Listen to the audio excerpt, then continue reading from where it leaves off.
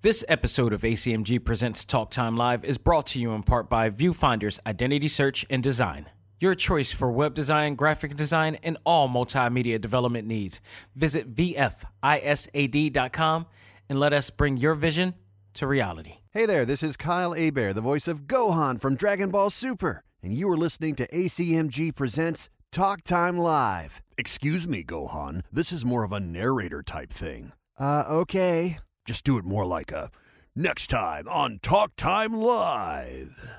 Next time on Talk Time Live. Don't quit your day job, Gohan. Previously on Talk Time Live exclusive. Thank you so much for being a part of this. I really, really enjoyed it. Not only thank you, but thank the entire team at Supergiant for what they did. Hades is an awesome game. If you guys have not checked this game out, go out of your way to check it out.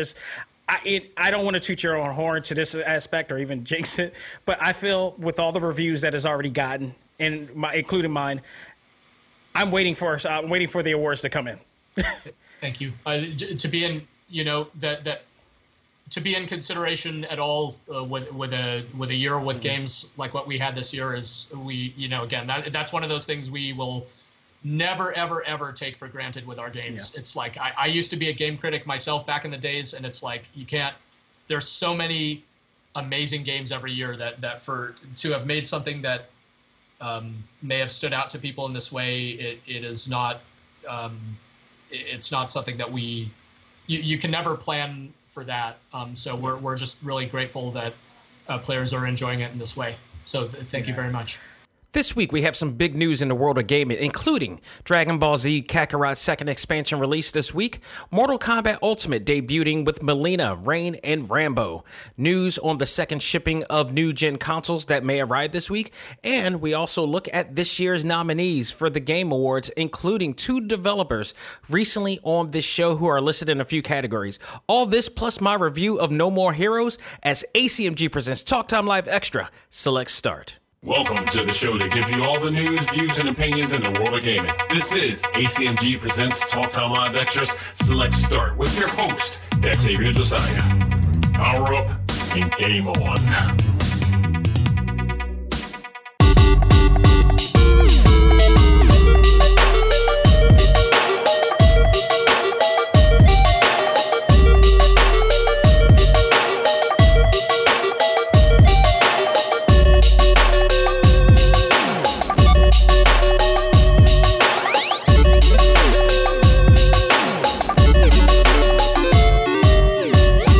Again, everybody, and welcome back to another episode of Select Start. I am your host, Xavier Josiah. Before I even get started with everything that is going on in the world of gaming, I want to give a big thanks and a shout out to all of our new listeners and our current listeners and supporters of this show. We have received the biggest downloaded episode last week with the Miles Morales episode, and I can't thank you all enough. This was awesome to see. I woke up in the morning, and with everything that went on this in the course of the last episode leading into this one, it's been crazy. So to see that and the increase in numbers and support, much love to all y'all out there. It's greatly appreciated, and I hope to have you enjoy more episodes to go on. So with that said, let's talk about what the hell happened in the last week or so. Since I last played Miles Morales, Spider-Man Miles Morales on the PlayStation 4, a lot of this happened, including my TV just completely going out in blitz. I had this 4K TV, from Walmart. It was called a Hisense. Really never heard of it, and if you never heard of it, there's a reason. But it did last for quite a bit, and it finally went out on me. And luckily, and fortunately, it did so after I finished beating that game. And even worse, like the PlayStation 4 started acting up just a tiny bit too. So it was like I still have my PlayStation 4 from the jump, like from when it first even came out. I never traded it off to get a Pro or any of that stupid crap. So I just kept it as is. And it lasted for as long as it is. So shout out to Sony and PlayStation for their durability of their systems. It just lasted this long. It's still running. It's still really running well. I don't know why it did what it did, but it's still running. But lo and behold, the TV completely went out. Like, it started playing the sound, but the screen went black, and I looked it up on YouTube, and, come to find out there were some ways to troubleshoot it, but the real way to troubleshoot it is to break it open and check out the fuses to see if it was burnt. And it was like, no, I'm not going it. I don't have, no. We've had this TV for about 4 going on 5 years. It's probably, its lifespan is probably done. So, God bless my wife and I. We actually went to Best Buy to get a brand new TV, and now in my home is a brand new Samsung QLED Q70T 4K smart TV. Absolutely a phenomenal TV. I highly recommend it for any of you guys who are getting a PlayStation 4 or need something to complement that PlayStation, the PlayStation 5 quality, I should say, that is coming. But I decided to go to Samsung because we have a smaller TV. The TV that I use in my office is a Samsung, and I love the features on it, and I love what it can do. So it was between that or Sony, which would have been a really big compliment for that. But hey, look, I'm on a budget. We're on a budget. We didn't want to go too big on these TVs, and in some cases we don't really have to because every TV has a great quality. Like at some point, there are people who can afford to do that, but at other points, there are people who can't afford to do that, and they want to act like they can afford to do that, so they will have a pretentious purchase of something. Like these are the people who actually, and I'm saying this, I am admitting that I was one of those people back then as well. But I'm in a stage in my life where it's like I don't care. I don't need to do all this. It's so extra. Like I used to be the one to buy the two, the Xbox and the PlayStations or the Nintendo. Like if I'm a fan of it, then yeah, I'm gonna do it.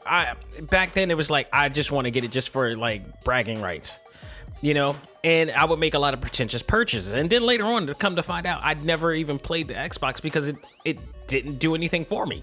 And wind up, working with the PlayStation.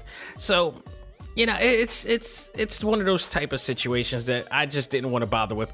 In terms of the smart TV search, we were picking between the Q7T, the Q70T or the Q80T, and there was also the Q90T there as well. And at Best Buy, they had all the TVs there. So you can compare and contrast the resolutions, the contrast and brightness, the colors, the resolutions, all that. To be honest, to be absolutely honest, there really is not that much of a difference in terms of resolution and power. They're all 4K TVs. One maybe was a little bit brighter than the other. They were all at default settings, so that what you see is exactly what you got. And it was like, all right, do they have all majority of the same type of features? And I was looking for a particular TV that not only I could play the PlayStation 5 when I finally get it, I can stream 4K movies on Netflix and Amazon and all that, but also I can connect it to my media servers on my computer here in this office from afar, wirelessly. And not only does it have that capability, but it does it fluidly and very quickly, way better than the previous TV that I had. So, which I don't believe it was able to do that at all. But the Samsung that I have in my office was able to do that. So in hindsight, the Samsung in my office was a smarter TV than the one that I had previously before I got this new one. So I absolutely love it, and I felt like, do we really need to go and get a Q80T? Like, it's just really what, like, the Q70 is just as great. I got a 55-inch. I didn't want to go too big for one thing.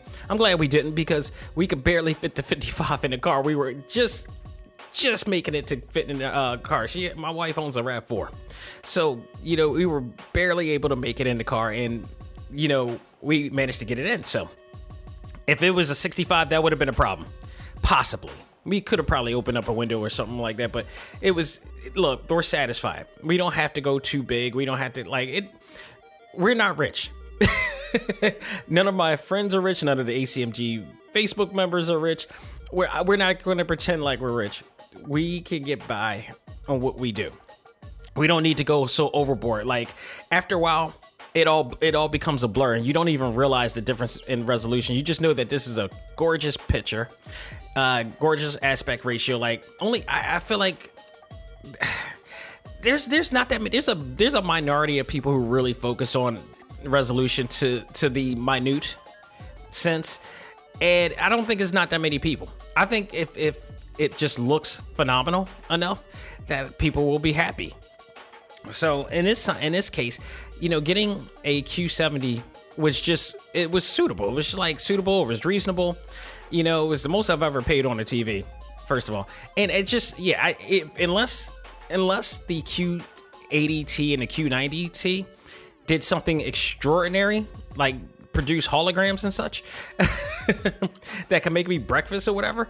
Nah, I'm good. I am good. And I also like the Bixby voice activation system that they have. Is their AI, I don't want to say AI, but is their voice activated system much like every other voice activated system out there. It allows you to basically voice.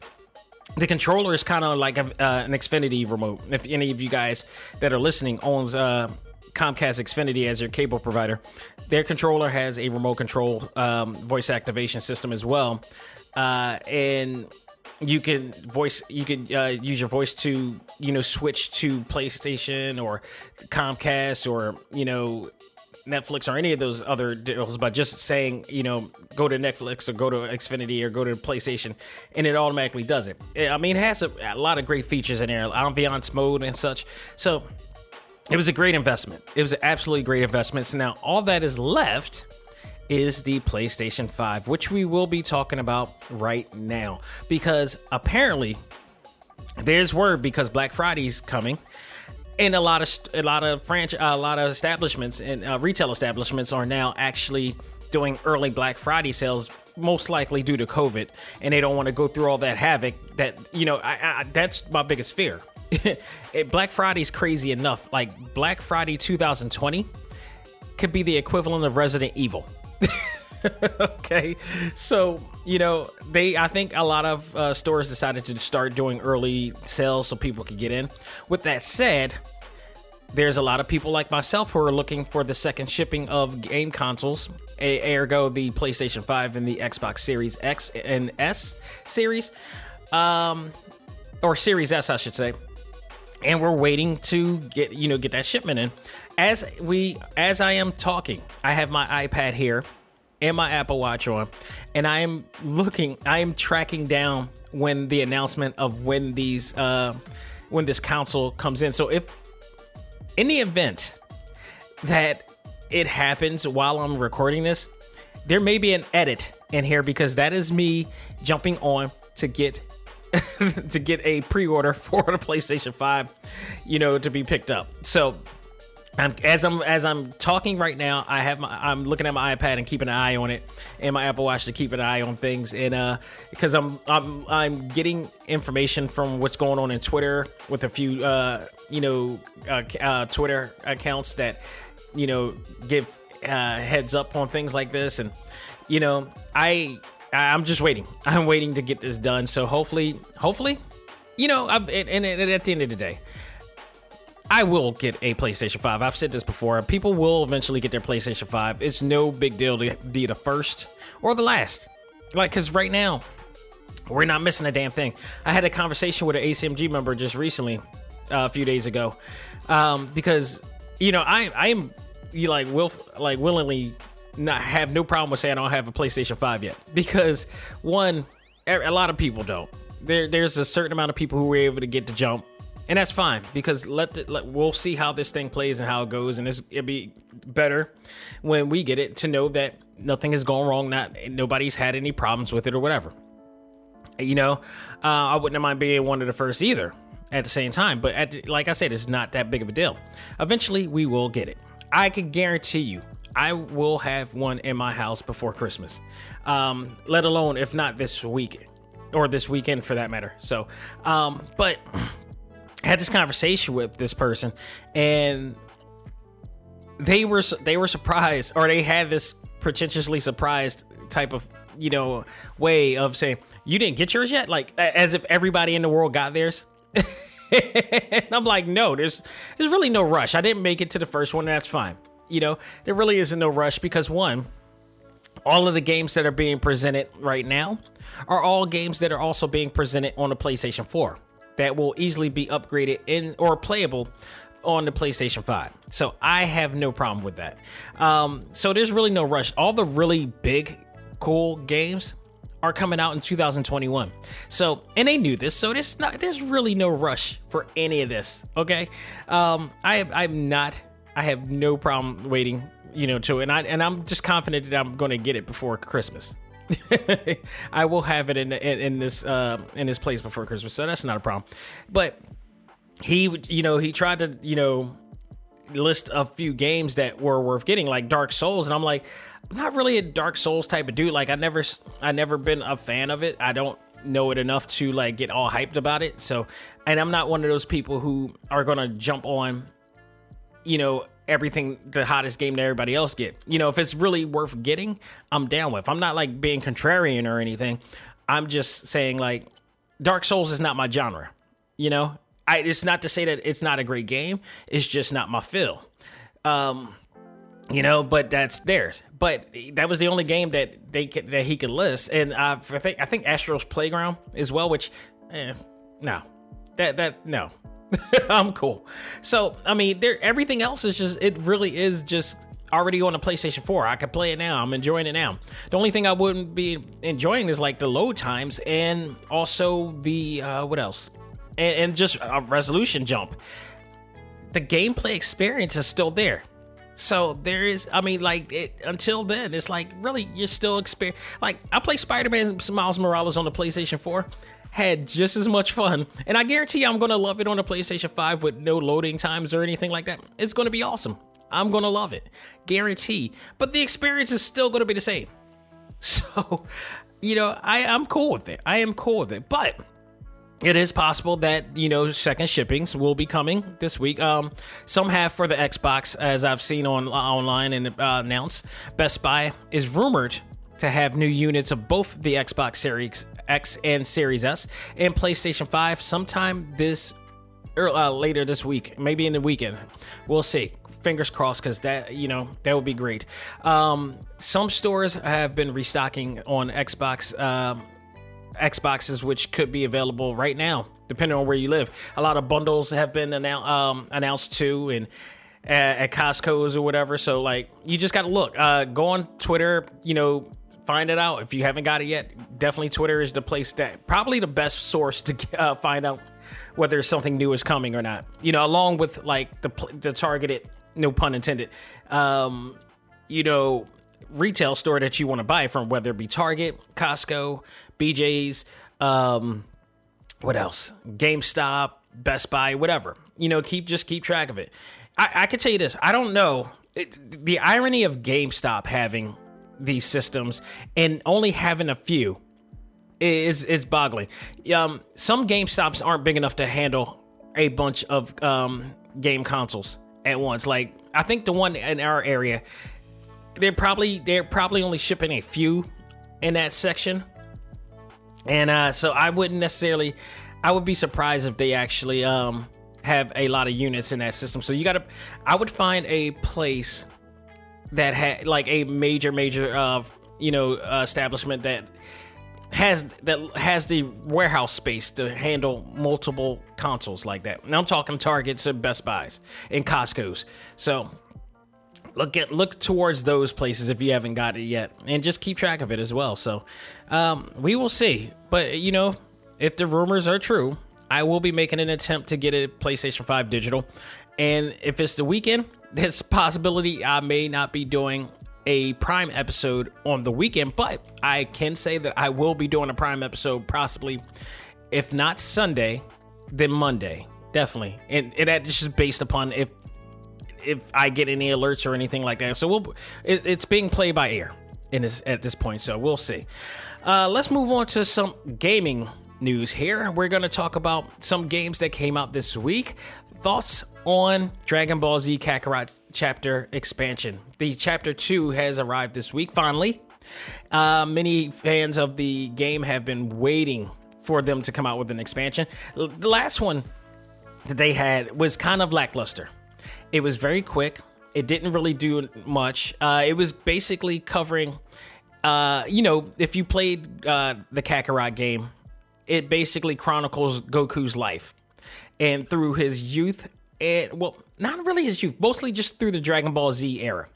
And from the beginning of Dragon Ball Z, all through our favorite sagas, and now it is transitioning into the Super. It really, funny thing, it absolutely skipped over GT, rightfully so. So it basically just it went directly and transitioned directly over to the Super, and you started with the Beerus, saga. And it wasn't really that much. It didn't really leave you a lot to do in there. It wasn't really that lengthy this time. This latest expansion focuses on Dragon Ball Super / Dragon Ball Resurrection F, which was the movie based on the return of Frieza and the debut of his golden form. So this time around, Bandai Namco provided a more lengthy adventure that Goku and Vegeta would once again trains with Whis and Beerus to become stronger and to face the Destroyer and be able to face the new threat, which is Frieza. Meanwhile, Gohan and Piccolo creates teams to face large armies of the Frieza Force. So they kind of cut off from there to go on another little journey with the other characters.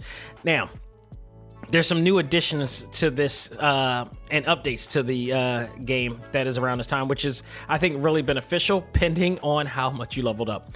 Dragon Ball Kakarot has a new mode called Horde Battles, which are kind of different from the normal battles that you go through as you fly around different cities and such, in that you fight multiple enemies at once. To win the Horde battle, you have to defeat all of them. Pretty much almost what they consider a battle royal in this case. I do want to warn people, to successfully win a Horde battle, you will have to be leveled up to at least level 80 or more, as these guys are very strong. And if you understand the levels and balance of the game, that you have to level up, because that's the theme of Dragon Ball Z and Dragon Ball Super, that these are extremely powerful beings, and if you're not up to par, they will wipe you out easily. So I know this from experience. So if you are not there yet, don't even remotely go anywhere near those Horde battles, because look, I went in on a level 60 with Piccolo and they wiped the floor with me. I couldn't even put a dent on them. That's how strong these guys were. The only method to help you in a battle is by pulling, off Z combos, pending you're leveled up big, which will take out multiple enemies at once during a Horde battle. The higher the combos, the more you will defeat them. So that's pretty cool. It's cool, like I said, pretty cool pending if you're leveled up high enough, you can enjoy it. But if you're not, you're gonna have it's going to be a disappointing battle. So also added to the latest updates is the ability to auto scroll to stop you from tediously clicking the buttons on to continue the dialogue. I can't tell you how much I appreciate that one little feature. It's the little things that makes a big deal out of your experience in gaming. And if you got a game with a lot of narrative and dialogue, damn it, put an auto scroll on there, because I love Dragon Ball FighterZ. I really do. I truly do. But the one thing that always stops me from playing that story mode is the fact that I have to always hit that button to advance in the dialogue. And I don't. Meanwhile, this is a game that's created by Arc System Works, the same people who create BlazBlue, the same people who create Guilty Gear. Both of those games, all of the Guilty Gear and BlazBlue games have auto scroll in there. Why all of a sudden that they did not add this? And they've had a lot of time to add this on, and they still have not added. Now, granted, I don't believe all of the new DLC for Dragon Ball FighterZ has been released yet. So I am hoping that now that they added for this, because it's Bandai Namco still, regardless of whoever the other developers are, that they will implement a auto scroll feature on there, because I would so much more enjoy the game if I didn't have to click on a button. I feel like I'm getting carpal tunnel when I get it. So hopefully in the future, they'll do that for Dragon Ball FighterZ as well. Bandai Namco also provided DBZ Kakarot with more side missions and an all-new card battle called Dragon Ball Card Warriors, which is really a play on the Super Dragon Ball Heroes, the card battle series that they have in Japan and recently released for the Nintendo Switch, which I reviewed and absolutely loved. So while the gameplay is similar to that of Dragon Ball Super Dragon Ball Heroes World Missions on the Switch, it lacks the pleasant presentation and pageantry of it, in a sense, because if you play the World Heroes on the Switch, when you play a card, when you draw out a card, there also is like these dramatic scenes of a battle happening as you make your decision to what's going on. But in this game, it's just like a generic card game that is really easy to understand. Is really easy to play. So, but it just lacks the drama of it all. If you are someone who never played the card series, you may want to check like this game. I think you would like it, as it does provide some entertaining and slightly player-friendly fun. But the other downfall to this is that I believe it's online reliant. I could have sworn that they were checking into my account to see if I was able to play. So if you don't have your PlayStation Online or whatever like that, account, in there, then you may not be able to play this. And I would highly recommend, if you have a Switch, to invest in the Switch game, which is a lot more fun and a lot more to offer anyway. So there you have it. But overall, I am enjoying the second expansion much better than I did the first. When you put it all together, it's a great package that you have. So you'll be able to play the full story, which is great. But also now you have these expansions, but the second expansion provides a lot more story to it, story and progression to it as well. So there's one more slot that is left as far as the expansion and chapters, and a lot of people online are wondering which one are they going to pick. I hope it's the Tournament of Power saga, because the funny thing is that each saga actually represents a new transformation of Goku. So the first one actually talked about or focused on him turning into a Super Saiyan God, which was the red hair dude. The second one is a Super Saiyan God Blue, which him and Vegeta became. So I'm only assuming that the third one should be Tournament of Power. A lot of people think that it could be the the Goku Black saga, which I wasn't a big fan of in a sense, but he didn't really do much in that storyline didn't really do much. But the Tournament of Power was insane, and if they in terms of like action, battle scenes, everything that went on in between, and then him turning into Ultra Instinct, I would call that a big letdown if they didn't do the Tournament of Power. They have to. They just absolutely have to. And then in that case, that saga needs to be the most meatiest, lengthiest, if that is a term, expansion of them all.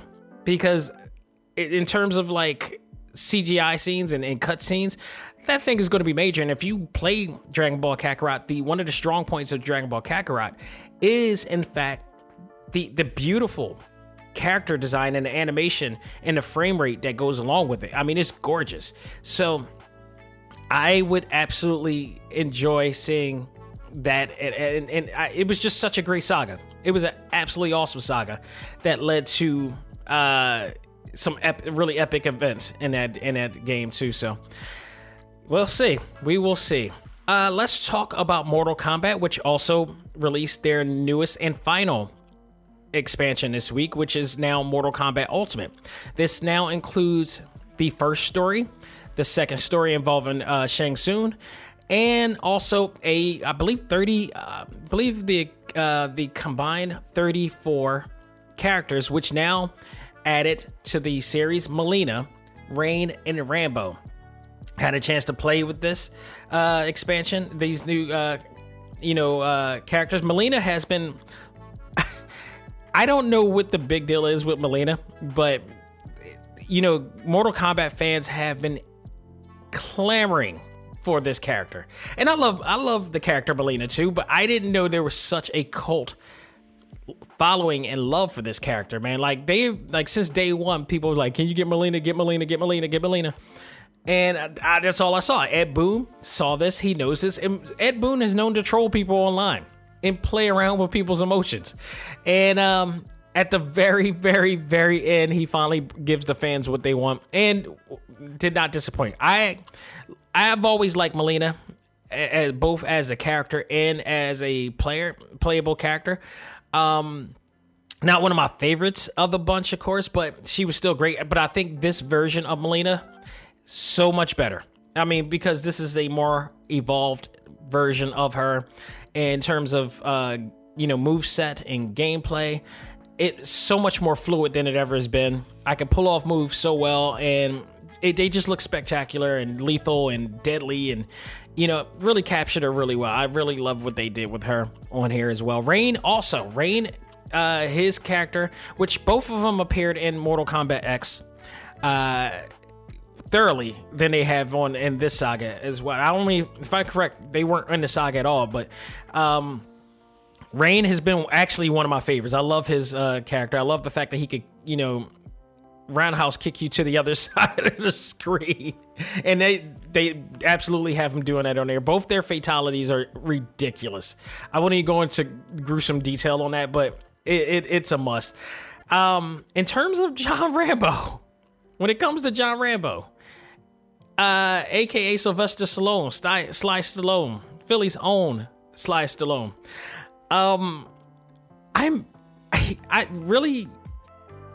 They've had some really cool, interesting characters in the past. They had Freddy, they had Jason, Leatherface, Aliens, Predator, but none of them truly, really, really felt like they fit as much as Rambo. Like, Rambo feels like, for this, I wouldn't say he fit for every Mortal Kombat game that's ever come out, but I think he fits really well into this one because of the storyline and narrative that goes on. John Rambo is a mercenary. He is, he has, guerrilla tactics. He knows how to survive. He's perfect for what's going on in the Outworld and everything that's going on in this story. Would he be a great character in the first Mortal Kombat or the first 3 Mortal Kombats? Maybe not, because, maybe not, definitely not the first or the second Mortal Kombat, because that was tournament based. The story was based around the Mortal Kombat tournament. He's not a martial artist. He's a tactics guy. He's a survivor. He's a, mercenary. They're not about, competing. Whereas like everybody in the series was competition, but with everything going on now, they moved on from the tournament. There's no longer about the tournament. It's more or less about, it's warfare. So Rambo is actually quite perfect for what's going on right now in the process of what's going on in this storyline here. And he works really well. I liked using him. Sylvester Stallone's voice is being used. He did do voiceover for the game. It's his character. He kind of looked over everything to make sure that it was. And I thought they did a great job with him on there. I love his moveset. I like the fact that he busts out with a huge machine gun. He has 2 different fighting styles. One with his main projectile being a bow and arrow. Ergo, Night Wolf. And another one is him with a huge semi-automatic machine gun. And a whole bunch of other, jungle traps and all this stuff. So it is really cool, and their ending's cool. And again, what I love about Mortal Kombat and why I would definitely consider this the fighting game of the year, because not only from a gameplay standpoint, not only from a graphic standpoint or a content standpoint, but just their storytelling. And when you have a guy like Rambo, who is clearly not in this universe and clearly from another type of universe, Ed Boon and the writers all do what they can to immerse that character into their universe, to not make them stand out. Like, why are they here? How does it make sense that Rambo is there, that a Leatherface is there, that a Freddy Krueger is there, that aliens, like they write stories for them that assimilates them into the actual game universe. And I that type of effort needs to be rewarded, for stuff like that, because they reward us with it. Like I said, when they got to Teenage Mutant Ninja Turtles and Injustice, they actually assimilated them in there. And, you know, there is history between Turtles and Batman. And, so it wasn't too far off from here as well. So I just love what they did with this. And, you know, you got games like Tekken where they have like Noctis from Final Fantasy VII. They got Geese Howard. They got Negan from The Walking Dead. The problem is every major new character aside from Akuma has no reason to be there. There is no story or background behind how they got there or why they're there. But at least there is a storyline as to why Akuma is in there. And that I am grateful for. But like, if you're going to get other characters in the game, at least have some type of a dialogue or some narrative for them that makes sense as to why they're there. Like Noctis and Negan, as cool as they are in this game, it's just like a waste that they just didn't focus on the storyline aspect of why they're there, how to even make it. Like, how the hell did Negan get there? Negan got from a post-apocalyptic, world where there's walkers around, and he's barely surviving with a spike bat, with a barbed wire bat. And then he ends up in Tekken, where there's no walkers, and civilization is all good, and he's just him. How much sense does that even make? Can we figure that out? So, kudos to Mortal Kombat for, being able to do that. And, in terms of awards, I think they got my vote. Speaking of awards, we're going to segue right into it. We got a rundown of this year's Game Award nominees. The Game Awards is one of my favorite times of the year. As many of you know, who've listened to the show over the years, I love the Game Awards. I love what Jeff Keighley has been doing with this. And I tell you what, man, I am so looking forward to this because this is a very significant year. 2020, despite all that has gone down, despite everything that has happened, the gaming industry has not stopped. They slowed down a bit, but they have not stopped completely. And thankfully, we've managed to get some phenomenal games out of all of this. I tell you what, like when the coronavirus first hit, it really hit hard during the time. I remember this because it was Final Fantasy VII Remake. They were just coming out with that, and the only versions of that game that they were able to come out with was the digital version because they had to stop all production and mass production of the physical copies because we were quarantining when we first stopped. So those who pre-ordered the physical copy were not able to get that, and instead the people who got the digital version were able to play this and enjoy it, and they were begging people not to spoil the experience for those people. And again, this is the reason why I am digital, plain and simple. It's so like we can get down on like the pros and cons of both, and I guarantee you there's so many more pros to digital than it is physical. I'll tell you that. But I digress. A lot of games have come out, some of which were so great that I've reached out to certain, game developers to talk about their games. I am happy. I am extremely happy for the announcements that I've gotten because two of the game developers that has been on this show that you just heard at the beginning of this show is nominated for a few categories. And we're going to run down some of the game categories. Now, if you want to, you could go to thegameawards.com and make your own votes. I don't think your vote will count as to whether they win. I think it's just a really fun, way to predict who's going to win because the actual committee, the voting jury, I should say, consists of a lot of major media outlets out there, including, give me a sec, which this is huge because if you look at it from a standpoint on this, and you've been nominated for a game award for your game, especially if you're an indie gamer, if you're an indie game developer, this is huge because their jury consists of, a lot of different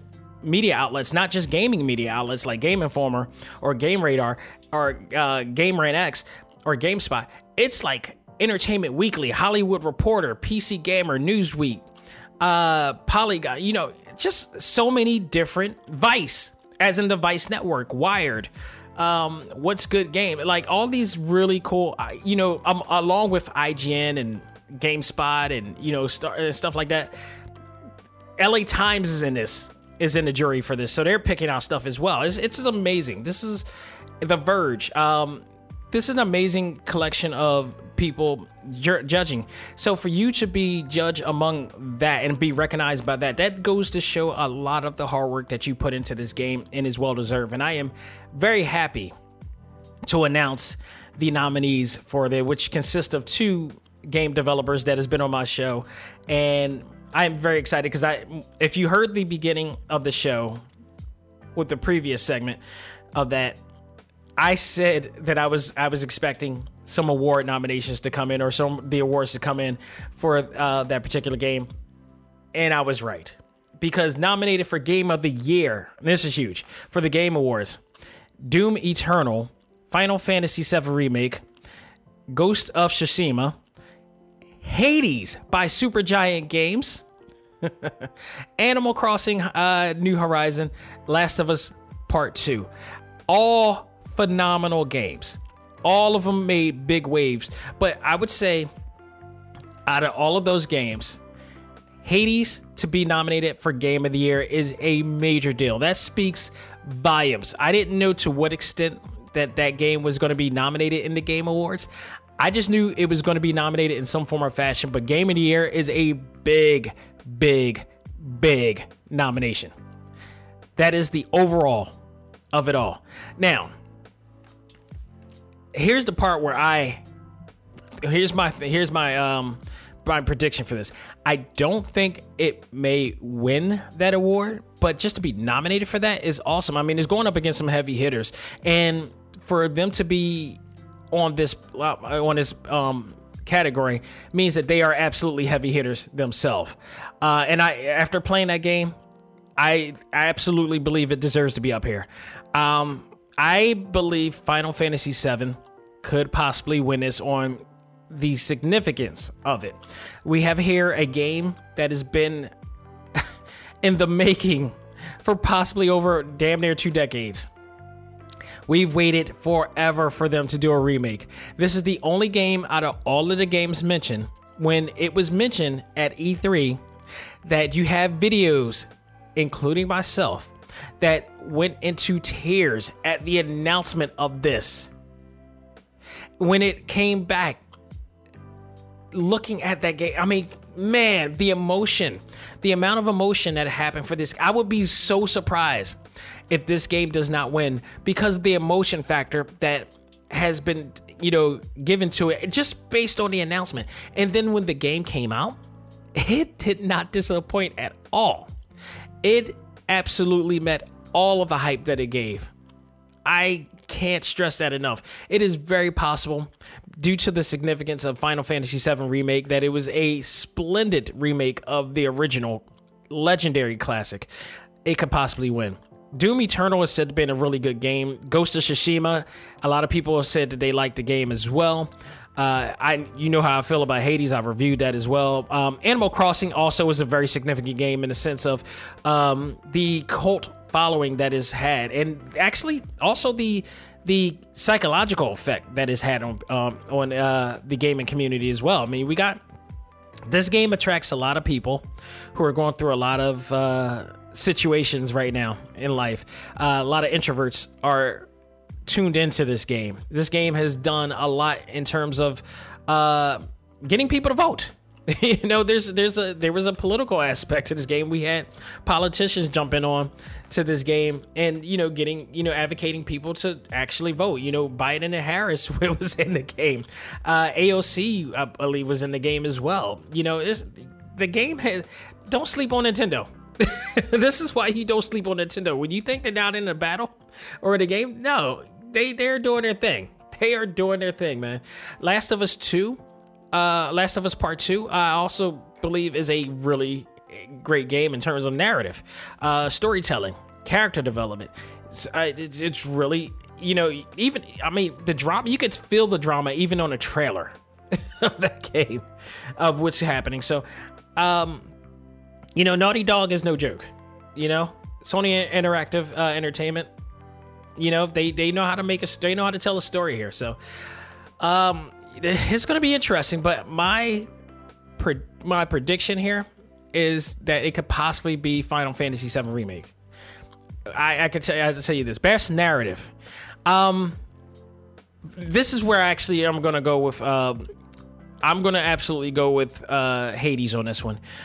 Because if you heard the interview that I had with Greg Casavan, who is the main guy behind Supergiant Games, and he wrote a really great story involving Zagreus and his father, Hades, and his determination to try and make it to the top and wouldn't give up. And like, if you haven't heard my interview with Greg, go out of your way, go to talktimelive.com and check it out there. The video interview is there. If you're in the ACMG Facebook group, you can check it out there on the announcements page.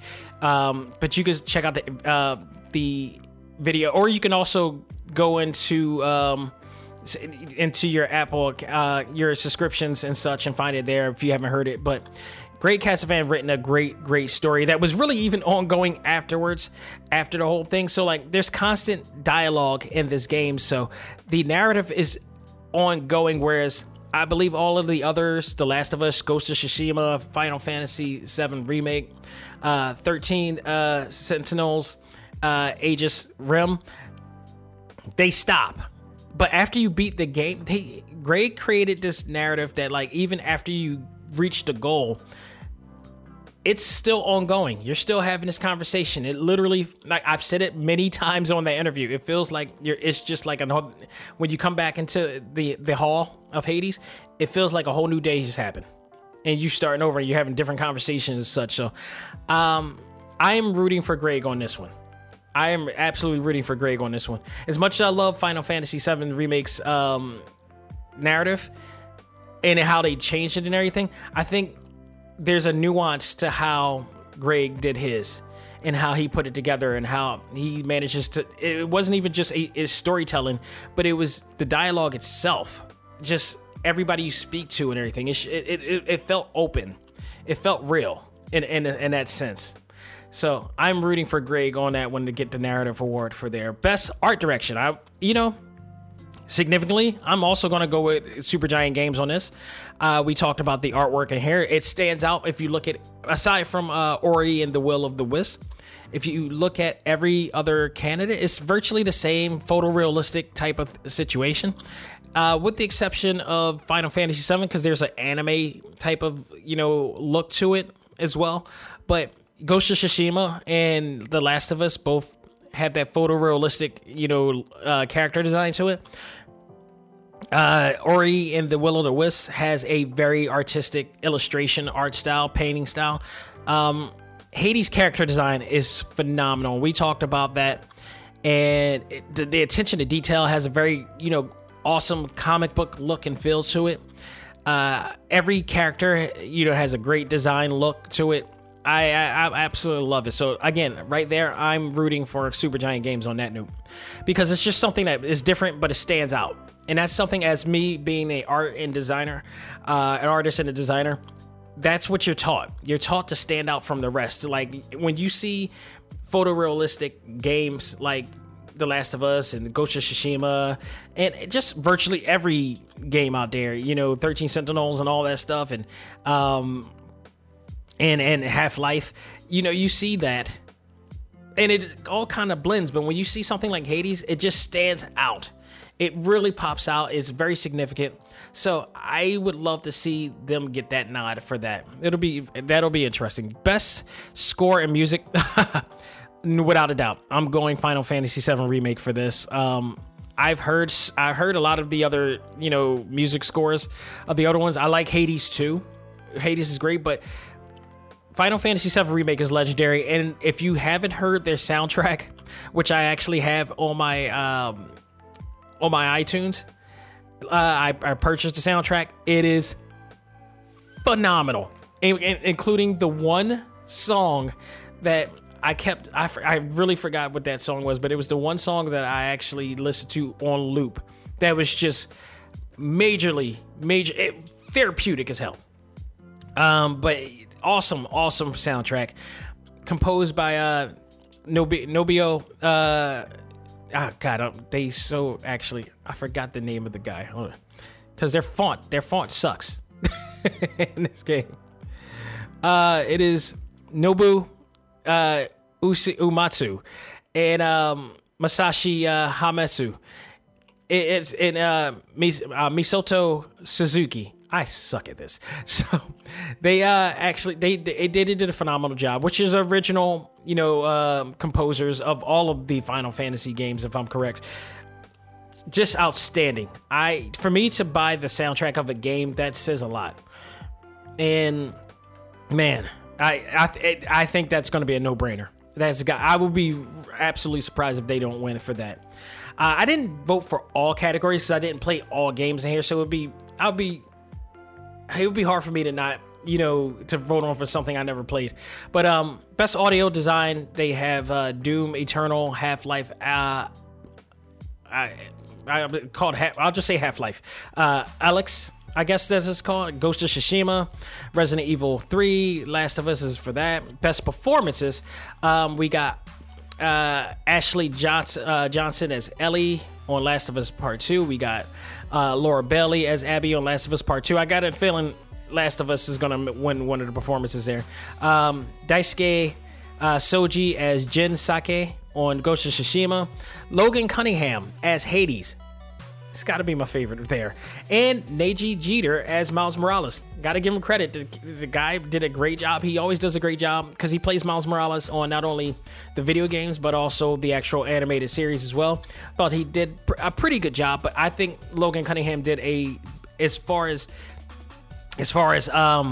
really character build, like really immersing me to the character. I think Logan Cunningham did a great job as well. I haven't heard Ashley Johnson or Lori Bailey as well, but it's possible that they may get that as well either, but I'm rooting for Logan Cunningham on this one.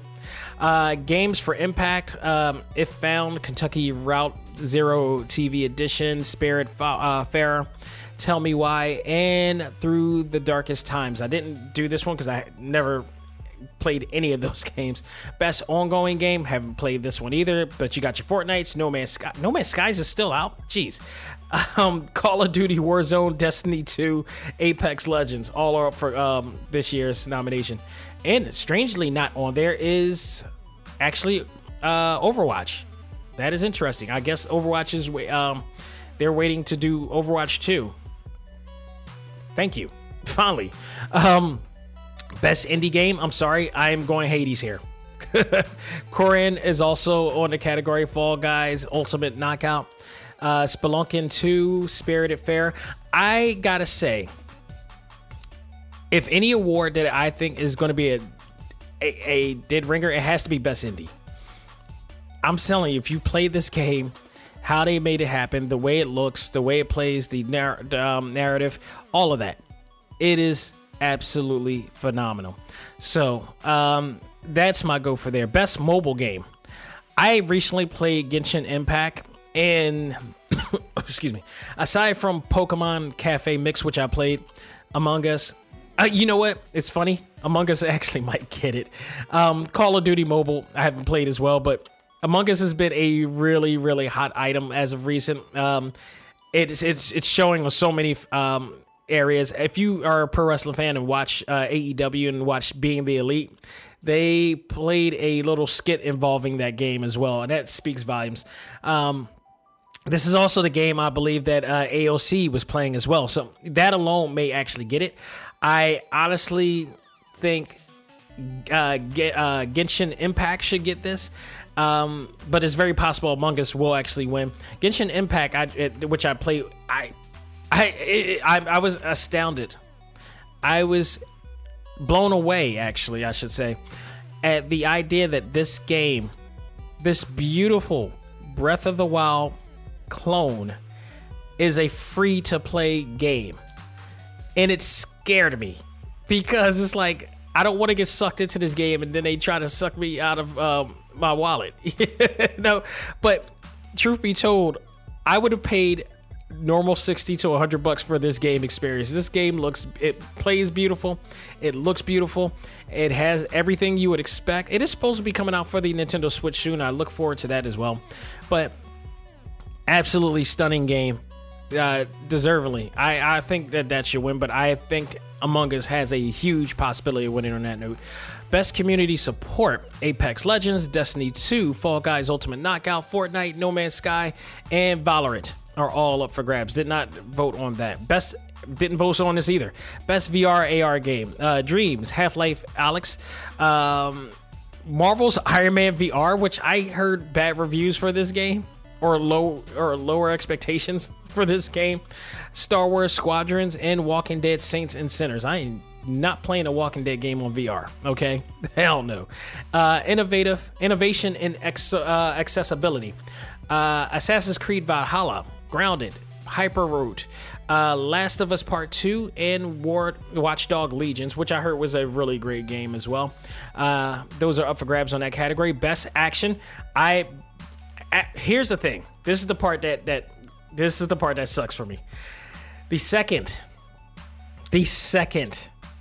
person that has been on my show that is nominated for a award for best action is not only Hades by Supergiant Games, but also Streets of Rage by Dotemu and Lizard Cube Games. Ben Fiquet, who is the man behind I believe the artwork and everything that went on to this game, has been nominated as well. I actually reached out to both Greg Casavan of Supergiant Games and Ben Fiquet of Lizard Cube Games, who worked heavily on this, and congratulated them. They both replied back. I was very surprised. I wasn't expecting them to reply back as quickly as they did, but I was very happy to hear from them. I sent them a little graphic congrats on there, and Ben Fiquet actually said, thanks, you definitely go the extra mile with visuals and all. It's a great pleasure, and he'd be happy to come back to the show at some point. So, and he wished me well with everything that's going on in this crazy world. Greg also replied back as well. He said, good to hear from me. He thanked me for the congrats, and it's an incredible honor. Hope I am doing well. This is the part that I really appreciate about, doing what I'm doing, is that, having the opportunity to meet such great artists out there and designers out there. Like, you can appreciate everybody out there.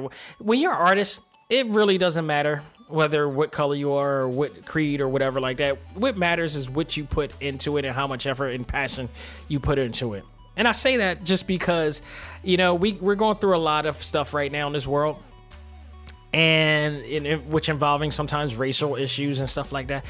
We can coexist, and there are times when I've coexisted with so many great people of my community and other communities as well. I mean, half of the reason why I'm here is because of coexisting with other people.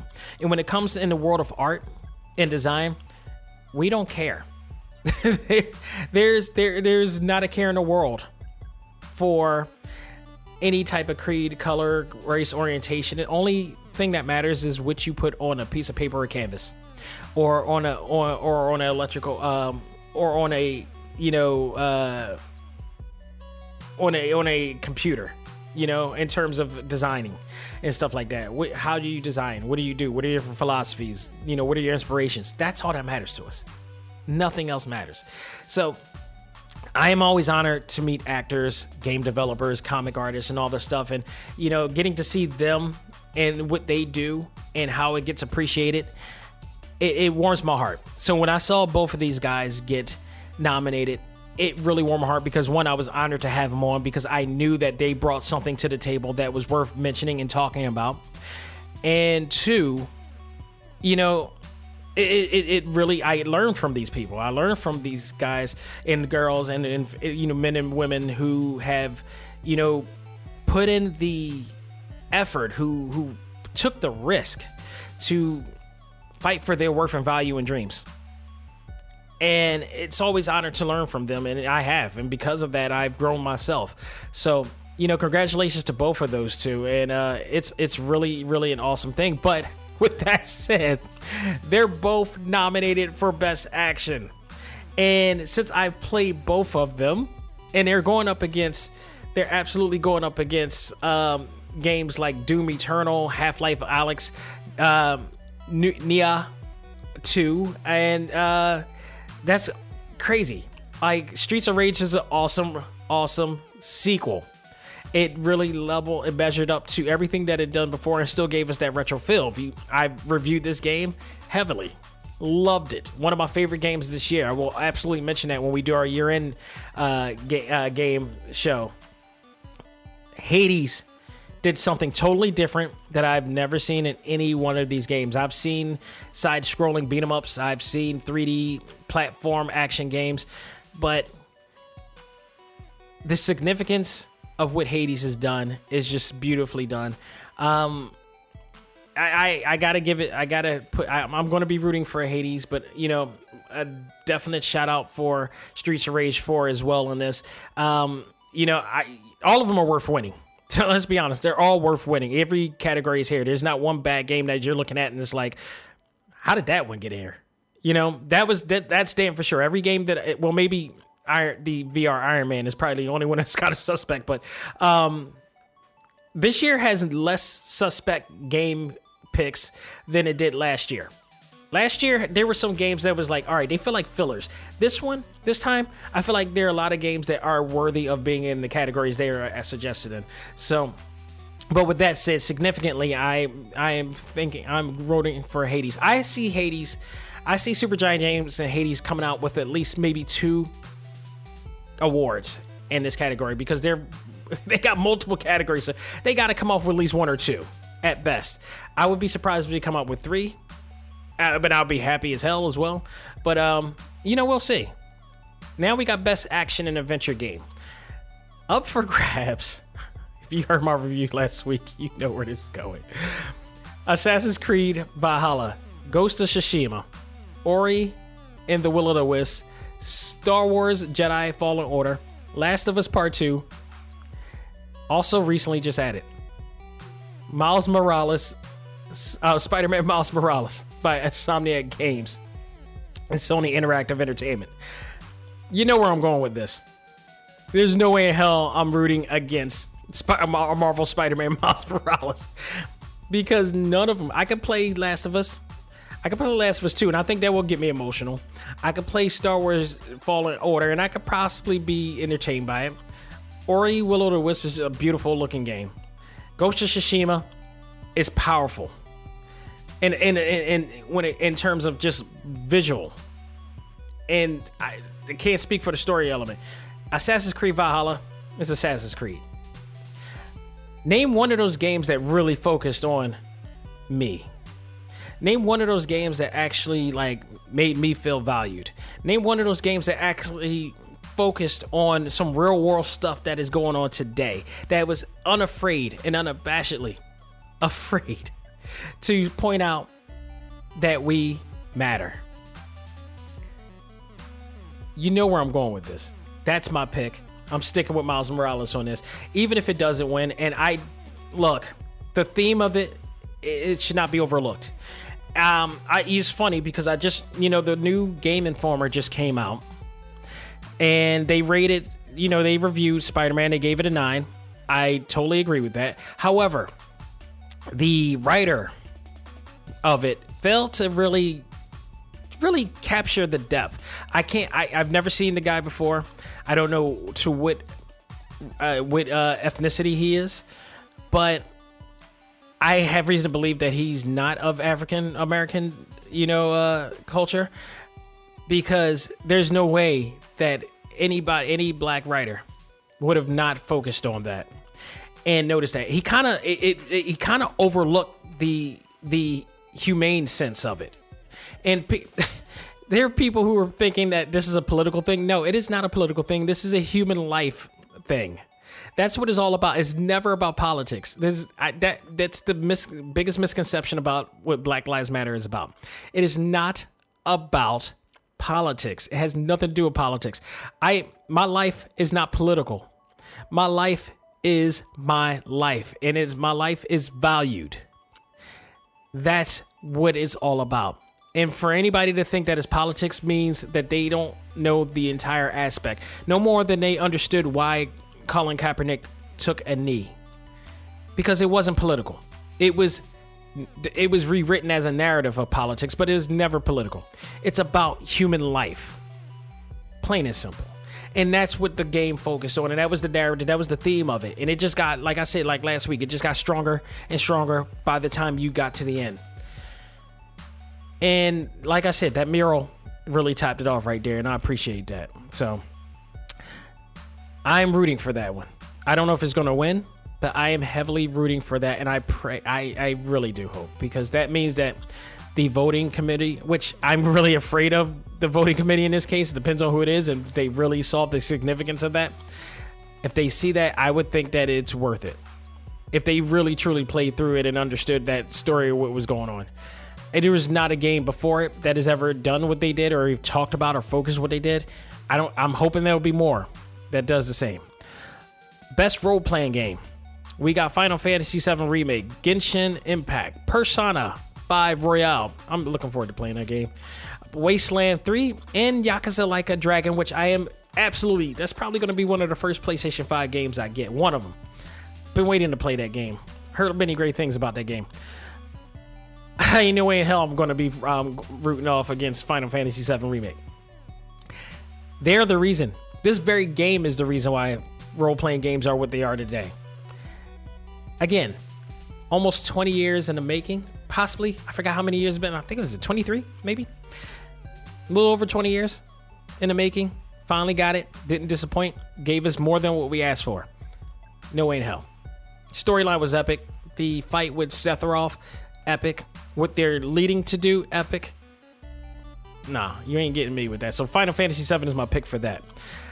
Persona 5, I can see a lot of people wanting that to win as well. I can't speak for the other two. I don't know how good Yakuza Like a Dragon was in a sense, but I'll find out soon enough. Guaranteed for that. So here we go. My other big category I always love. Fighting Game of the Year. This year we got Grand Blue Fantasy Versus, which Arc System Works created. This is an ongoing game series as well. Mortal Kombat Ultimate.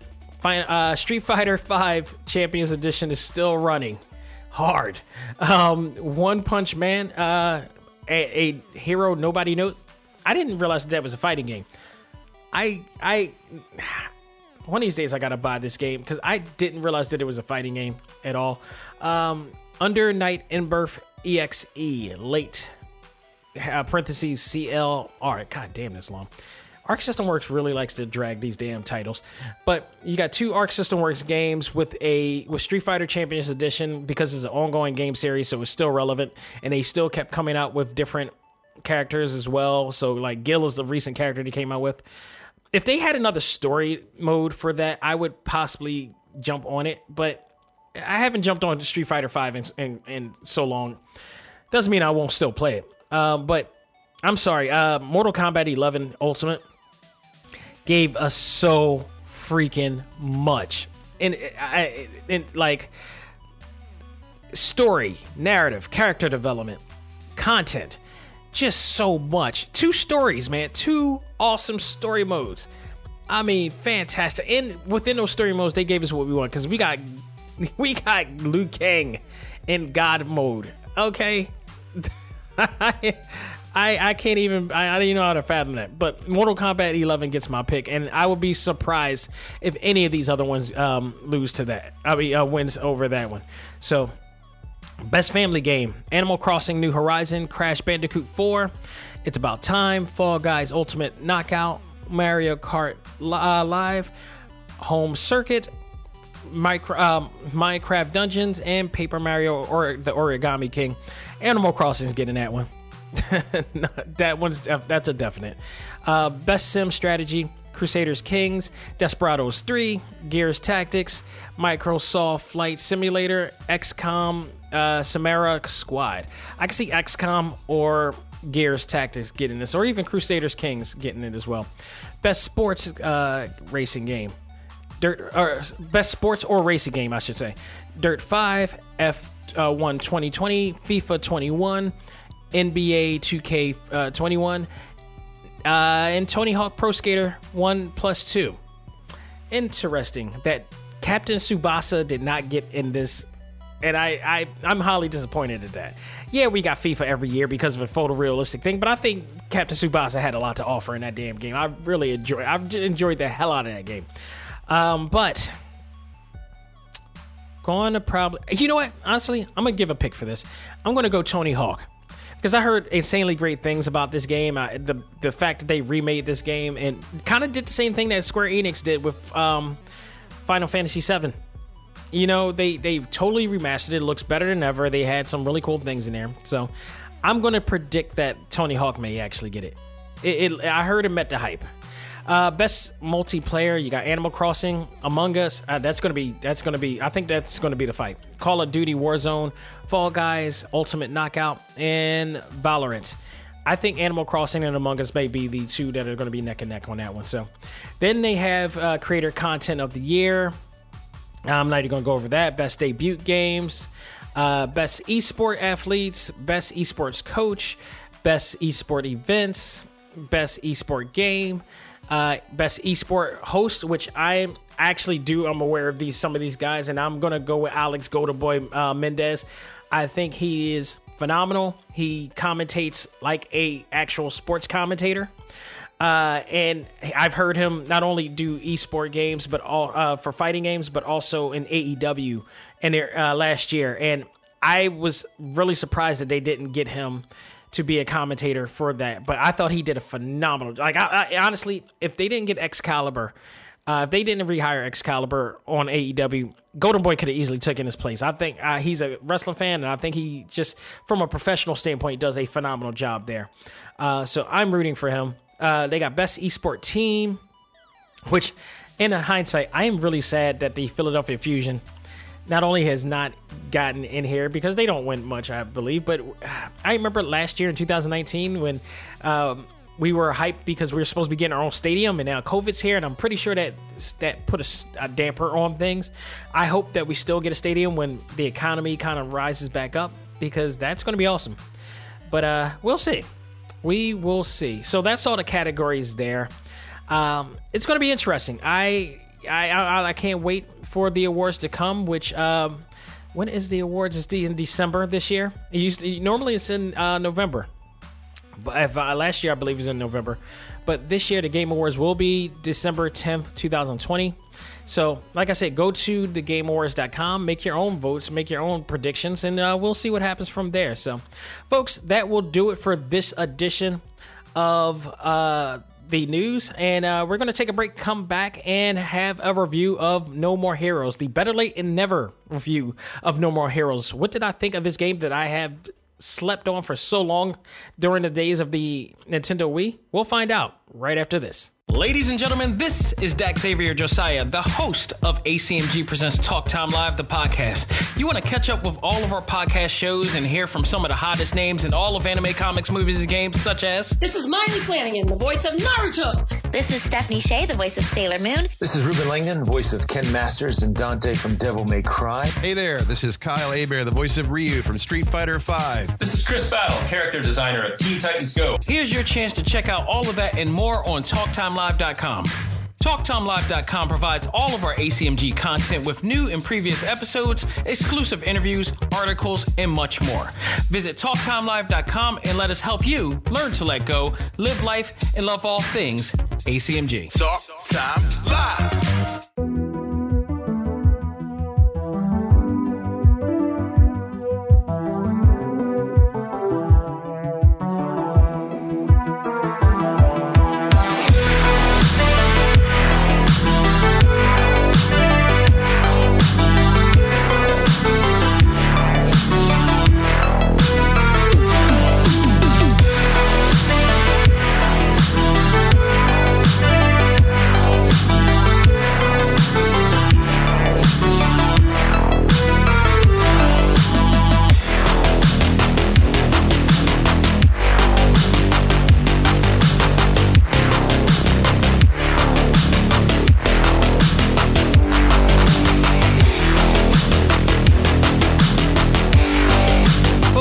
We are back with our final stage review, and it is my review, or should I say my better late than never review of No More Heroes, the Nintendo Wii cult classic that I believe arrived around 2007, and I had a Nintendo Wii back then. For some reason, I never jumped on this game. A game that can be described as a production that has the essence of Kill Bill, Afro Samurai, and even the Eric Andre show to some respect, due to his craziness and wackiness of this game. But just a collaboration of awesome as a result.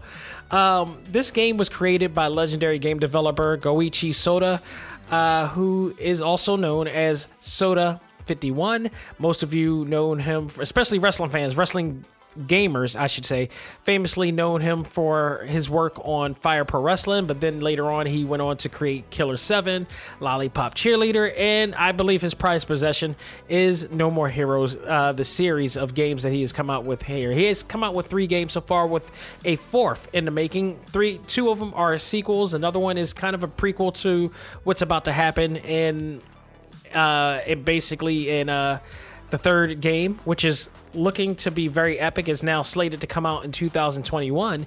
And just as a friendly, great gesture, and for those who like myself who never got a chance to play it for some stupid reason, they nicely brought back the first 2 on the Nintendo Switch, giving me the opportunity to play this game and find out why I missed out all along. So we're going to talk about this game. Let's start with the story, which is just... Soda51 is the type of artist that just puts it all out, leaves it all on the table. He just says screw it and jumps off the cliff, and without even caring whether he's going to land on the right place. But he takes the risk, and his risk results with many rewards here, and the rewards that we benefit from. Let's talk about this story. You play as the American otaku, known as Travis Touchdown. First of all, that name, I can't even stress that enough.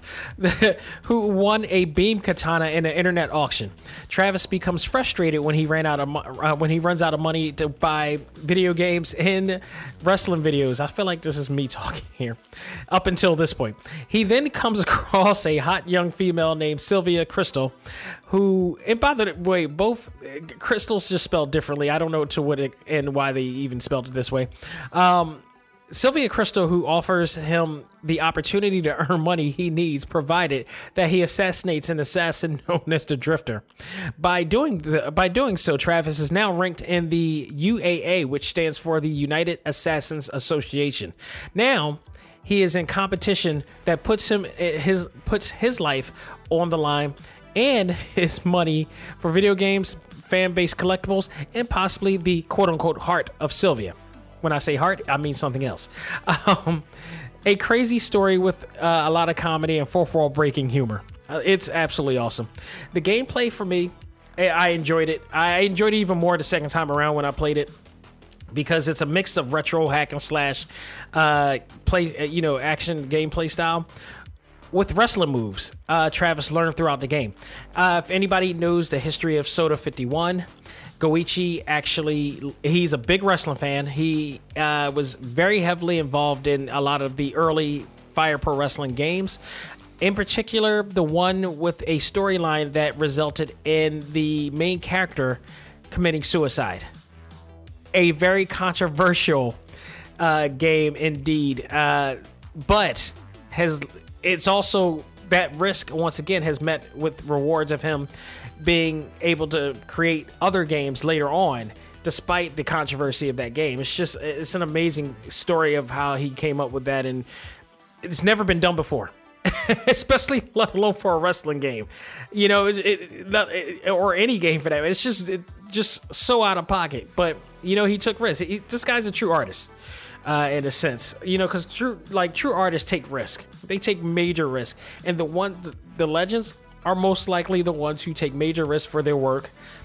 But it all results in some type of understanding and significance that is like, you look back at it as like, this is amazing of what he did when you really look at all the aspects of it. So you got that with the gameplay in here. When there's another wacky part of this. When killing enemies, he strangely activates a slot machine. If you successfully pull off 3 in a row, it will activate Travis's dark side, which can be an assortment of powerful moves to easily do away with whoever's in the room that he's facing at that time. You also have an open world type of open city environment in here, so you can ride the streets with your motorcycle and travel to various areas such as the K Entertainment building for side missions, a place to buy clothing, where his best friend's video store to buy more wrestling tapes to learn more moves, a place to train and level up, and a stop by Naomi's lab to upgrade on his swords. So there's a lot of different places you could go to in here as well. It's really cool. I like the driving aspect because I've actually played a lot of open world games that had cars.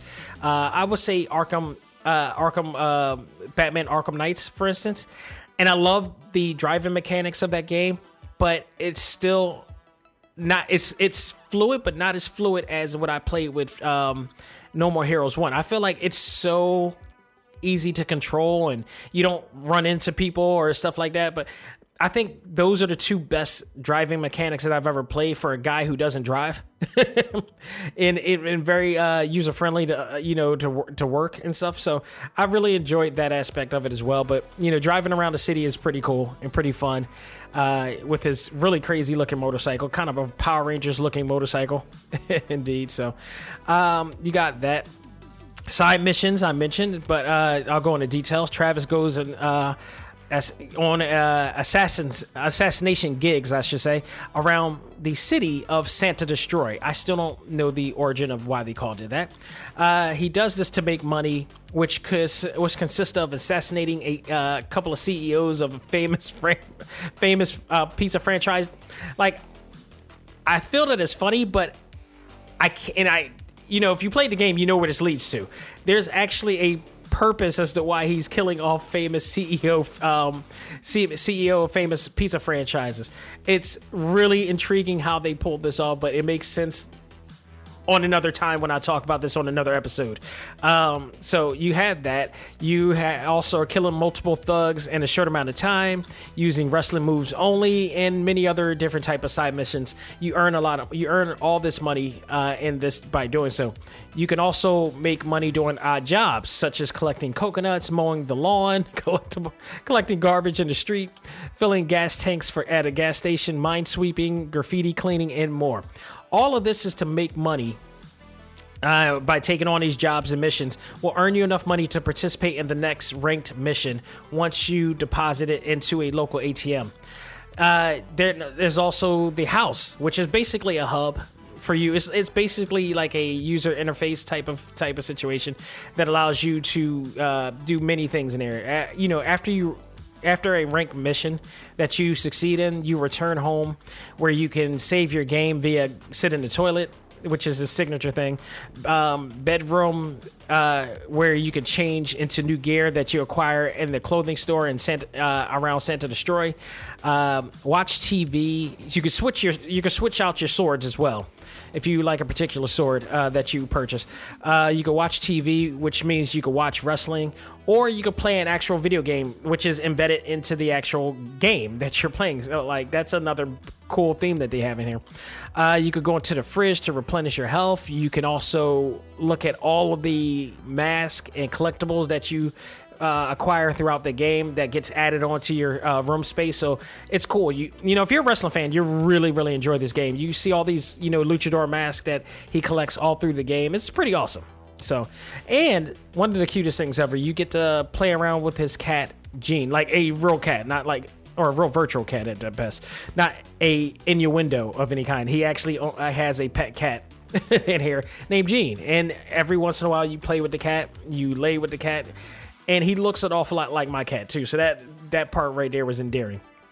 So overall, this game, the story, everything about this game, I really hate myself for not playing this game when I had the Nintendo Wii.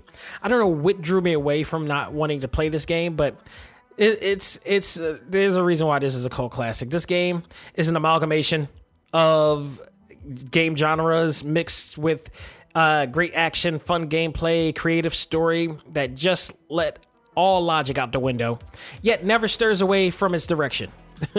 I now understand why this game is such a cult classic. I mean, honestly, like, while not perfect in terms of total fluid control scheme, it is more than enough to enjoy the game, the journey, and lots of room for improvement. And based on my experience with the sequel, Soda 51 and Grasshopper Manufacturer did not disappoint. So with that said, if I give this a grade, for me, it's an A-. Absolutely a great game. Again, if you're like me and didn't get a chance to play the original No More Heroes, whether because you didn't buy it when you had the chance, or you didn't own a Nintendo Wii but you own a Nintendo Switch, now's the time to go out of your way to get it and understand why people are so excited for No More Heroes 3 when it arrives in 2021. So kudos to them. Thank you to Soda 51 and Grasshopper Manufacturer for coming out, for bringing out these games and allowing us to understand why we need to be hyped for this third one. And there's a lot to be hyped for this third one because they're going to go bigger than they ever done. So there you have it there, folks. Next week, by the way, that will do it for this episode of Select Start. Thank you guys so very much for checking out this show. Thank you to all of our new listeners, wherever you are, whether it's in the United States, whether it's around the world. Thank you for taking the time to check this show out. I really deeply appreciate it, getting a chance to voice my fan opinion on all of these games and everything that goes on in the world of gaming. So next week, we are going to be reviewing Hyrule Warriors because it premieres tomorrow, aka 12 midnight tonight. It'll unlock. And we'll check out the much anticipated prequel to one of the greatest games of the Nintendo Switch, bar none, if not one of the greatest games in Nintendo's history. So looking forward to checking that out tomorrow, but also getting a chance to review it next week. The week after, we're going to review No More Heroes 2, my better late than never review. With that, see the follow-up of this game, and there's more to come. I got more games in the making and ready to be reviewed. Plus, who knows, will I have a PlayStation 5 by then? Stay tuned for that and more. This Sunday, or this Monday, I should say, I will be reviewing The New Mutants. It actually released this week, and I'm going to get a chance to check it out. Not having high expectations for this. I'm just going to check it out. If it may be good, some people may say that they were surprised at how good it actually was, but we'll see. It's the final X-Men movie in Fox's run. This is the absolute last one. It should have been Logan, to be honest, but this is the actual last one. So we're gonna check it out and see if it was worth all the wait. They've been trying to get it out on theaters. They couldn't, unfortunately, due to COVID. So we will see how this goes from here. So folks, thank you very much. As always, check us out on TalkTimeLive.com for this episode and all of our episodes. If you want an easy way to find all of our exclusive interviews, go to the exclusive page on TalkTimeLive.com, or you can easily type in TalkTimeLive.com/exclusive. If you don't want to miss an episode or anything that comes by in the future, in terms of our exclusive interviews with some of the best in all things anime, comics, movies, and games, subscribe and download to all of our major streaming networks, including Spotify, iHeartRadio, Apple Podcasts, Google Podcasts, Stitcher, Podbean, and Amazon Music. Check them all out. And by the way, if you don't mind, give us a rating. Rate us. Let us know what you think. I'm always up for improving the show. I'm always up for, listening to what you guys got to say, and your voices need to be heard as well. So let me know what you think about whatever we talk about here on this show or in our Prime show as well. So definitely, our ACMG group is always there as well. You can check us out there if you're 18 or older with a legit account. I hate burner accounts. I will never let anybody in with a burner account. I'm sorry, people. I respect introverts. I'm kind of an introvert, but I'm also an extrovert myself, or omnivert, if you want to call it. But don't be afraid to show yourself. I will not let anybody in who has a fake account. So if your account is not 5 years or over, I'm not messing with it. Unless somebody recommends or some type of significant reason why you have a new account or whatever, it's not happening. I like to make sure that my members are safe and they're having a safe environment to express themselves in the best way. No need to solicit. No need to, troll at any cost or try to solicit or anything at any cost with a fake account. So that will not happen. But if you're 18 or older with a legit account, definitely come along. Go to facebook.com/groups/ACMG1. You must answer all of the questions that group asks for, and it has to be answered in the right way. So I'm just telling you that right now. You could also check out my fan page at Talk Time Live. You could definitely on Facebook as well. You can follow me on Instagram at DaxavierJosiah, or it's Daxavier_Josiah on Instagram as well. So you'll never miss a beat with me at all. So thank you guys so very much, and that will do it for me. On behalf of myself, this is Dax Xavier Josiah saying, learn to let go, live life, and love all things anime, comics, movies, and games. This is ACMG Presents Talk Time Live.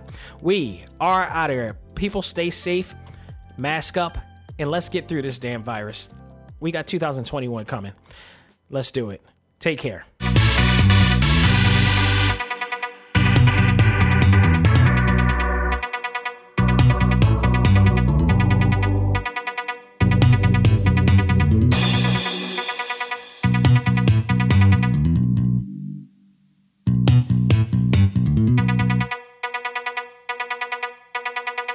Music for this episode is provided by Game Chops. Check out these great chiptune tracks and more at music.gamechops.com.